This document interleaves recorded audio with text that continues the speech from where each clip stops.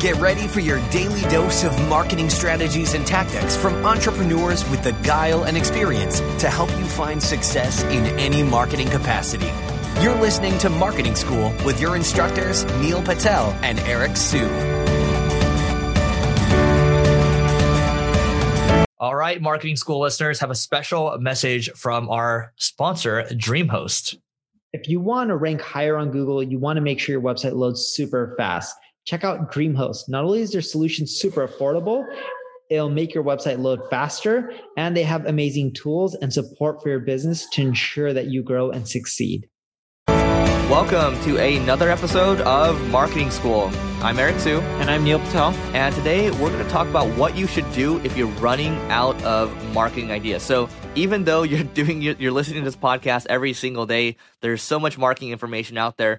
Sometimes you just run out of ideas. Sometimes you run out of content ideas. So for me, at least to get this conversation started, what I do when I'm looking for more marketing ideas, it's very simple. I open my app. I open Feedly.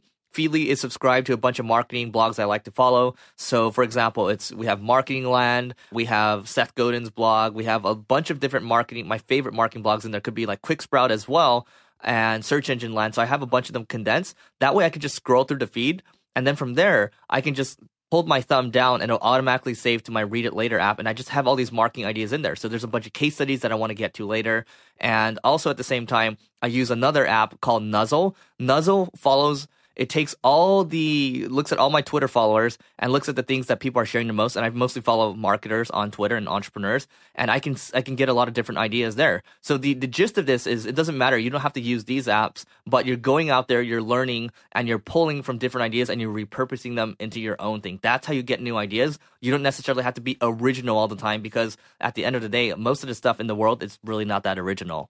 Go look at what you're already doing in marketing, and instead of trying to do more things, just make what you're doing better. If you're doing content marketing, go to BuzzSumo, type in competitor URLs, type in keywords within your industry, see what's working, and consider writing similar type of content. You can also use Ahrefs and SEMrush. See what your competitors are ranking for on Google, type in their URLs, see what their most popular pages are, look to see if you've covered those topics on your website, and rewrite all of those pages that your competitors have that you don't, and make them 5-10 times more detailed. You can do similar things with paid advertising. You're doing paid ads, your competitors are. You can use tools like SEMrush, put in competitor URLs, see all the keywords that they're bidding on. You can see the history and how long they've been bidding on those keywords. Check to see if you're bidding on any of those. Test them out. There's so many tools out there that helps you see what your competitors are doing, and you can just start copying and getting ideas from that. Heck, if they're doing banner ads, you can even do things like, what's that tool? What Runs Where? What Runs Where? Yeah, What Runs Where. What Runs Where shows you all the banner ads that your competitors are leveraging, and you can go get ideas from that. So whatever it may be, you don't have to start new marketing channels. If you're running out of ideas, look to what you're already doing and focus on first improving them. You may think, oh, we've already tapped out. Well, no, marketing changes consistently each and every single day or month or year, whatever it may be. You pick the time frame, but most industries change on a monthly basis. Just keep things fresh. Go look at your old existing channels, make them better. And to build on Neil's example on talking about the old stuff, also think about what's worked in the past in terms of marketing, radio, TV, all the other stuff, direct mail as well, the stuff that people are kind of shying away from now.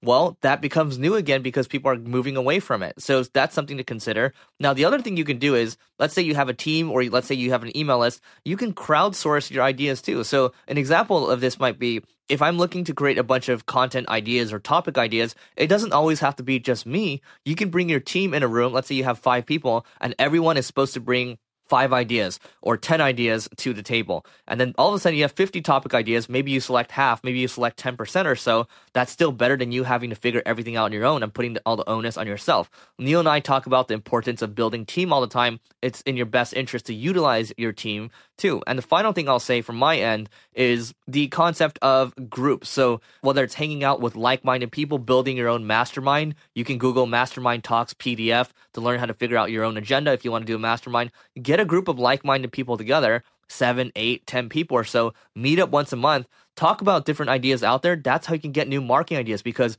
it could be people in different industries. They could be trying different things that you've never heard of. They're more creative than you. They think differently. Every human being is different. So that's how you can get new ideas. The last idea from me is listen to people's podcasts, specifically your competitors' episodes. Your competitors may not have a podcast, but they've been interviewed on other people's podcasts, and you can listen to them. Eric, you've interviewed a lot of businesses. Do businesses reveal their revenue numbers in most of your episodes?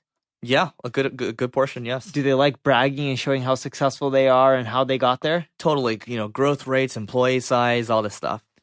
I'm not saying you should reveal your numbers, but you should listen to all the episodes that your competitors are on, right? All the podcasts that they've been interviewed on. Go try to find out their numbers, find out what they're doing, see what's working for them, and copy.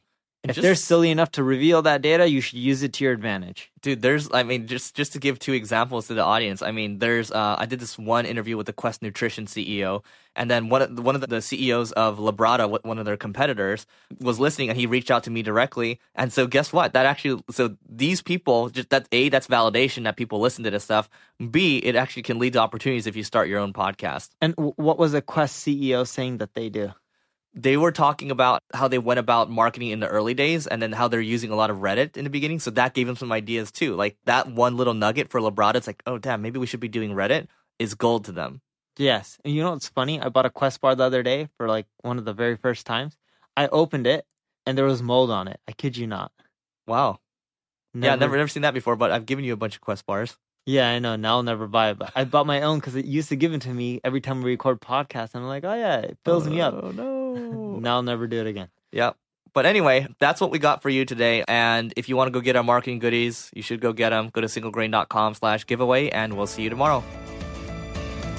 This session of Marketing School has come to a close. Be sure to subscribe for more daily marketing strategies and tactics to help you find the success you've always dreamed of. And don't forget to rate and review so we can continue to bring you the best daily content possible. We'll see you in class tomorrow, right here on Marketing School.